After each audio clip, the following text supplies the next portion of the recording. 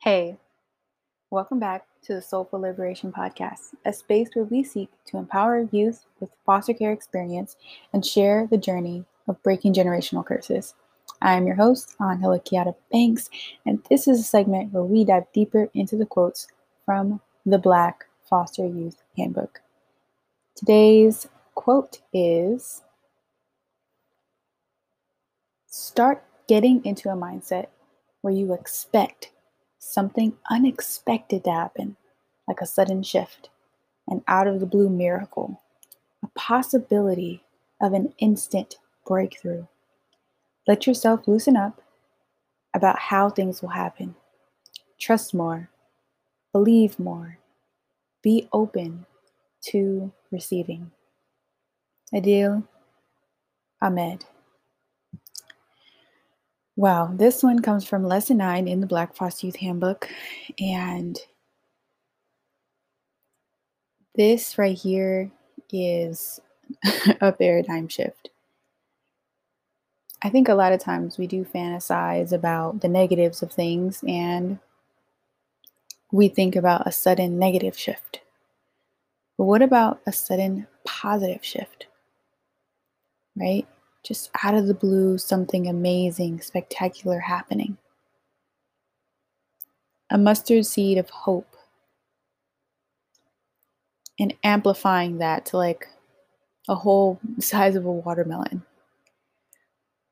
You know, just expanding your awareness and your ability to dream and think outside the box. So a time for me when I started to do this was in the middle of finals when I was at North Carolina State University. And I realized that I needed to get completely out of whatever situation that was going on at the school. I was really struggling mentally. And on top of that, my dad was sick. I'll talk about that at another time. I do talk about it extensively in the book, but it's just, it was all so sudden. One moment I know I'm, going to school.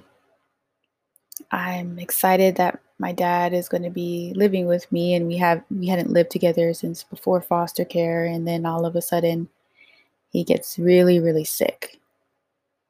And I didn't really know what I was going to do, how I was going to finish school.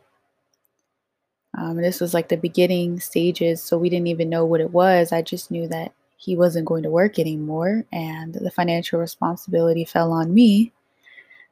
Just everything fell on me.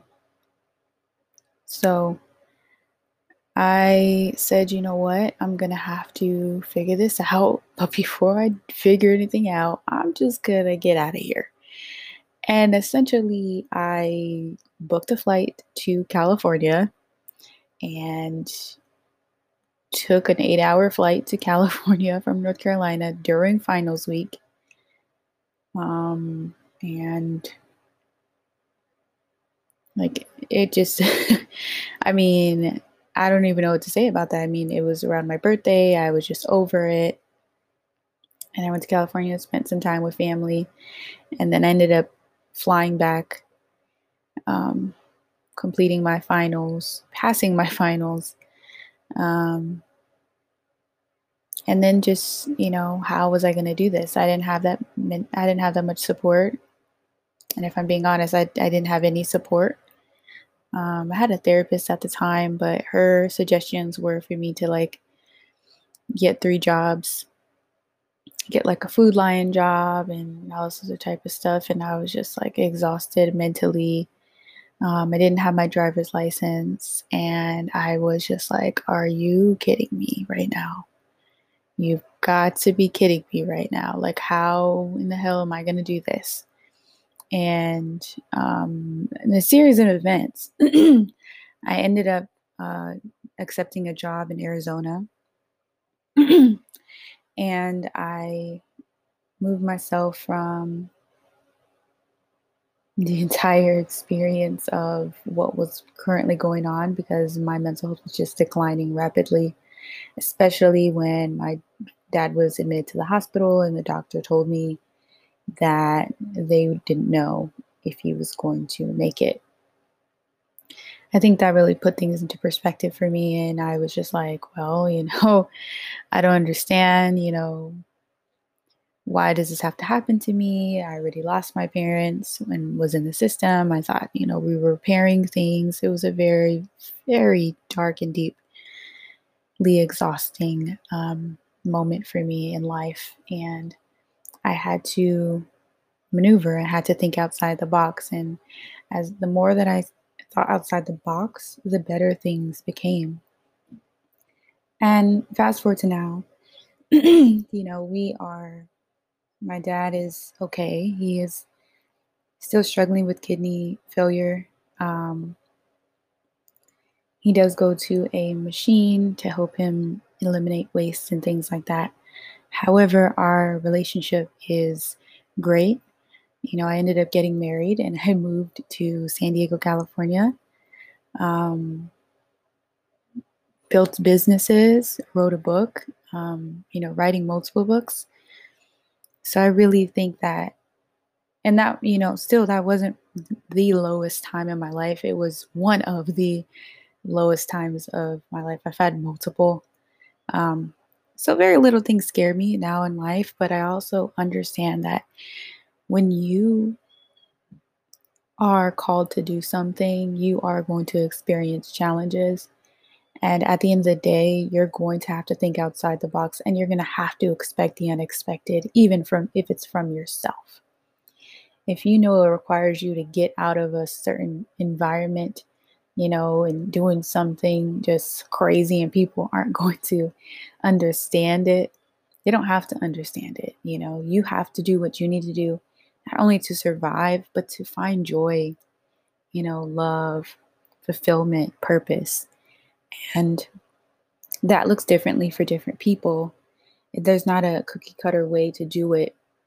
I think just being open to what is possible for you, what is possible for your life, for your loved ones, you know. And I used to think that I had a lot of breakdowns, but I realized that I really had a lot of breakthroughs. I had a lot of moments in my life where I completely shifted the trajectory of my life and the generations that will be coming after me. And that is also a mindset shift, right? And recognizing that we can believe in more than what is presented in front of us. And we have to be open to receiving those blessings and moving forward in a completely different way than we've done before if we want completely different results. So I hope you enjoyed this episode. Give us our high ratings wherever you're listening. And I can't wait to talk to you in the next episode. Peace.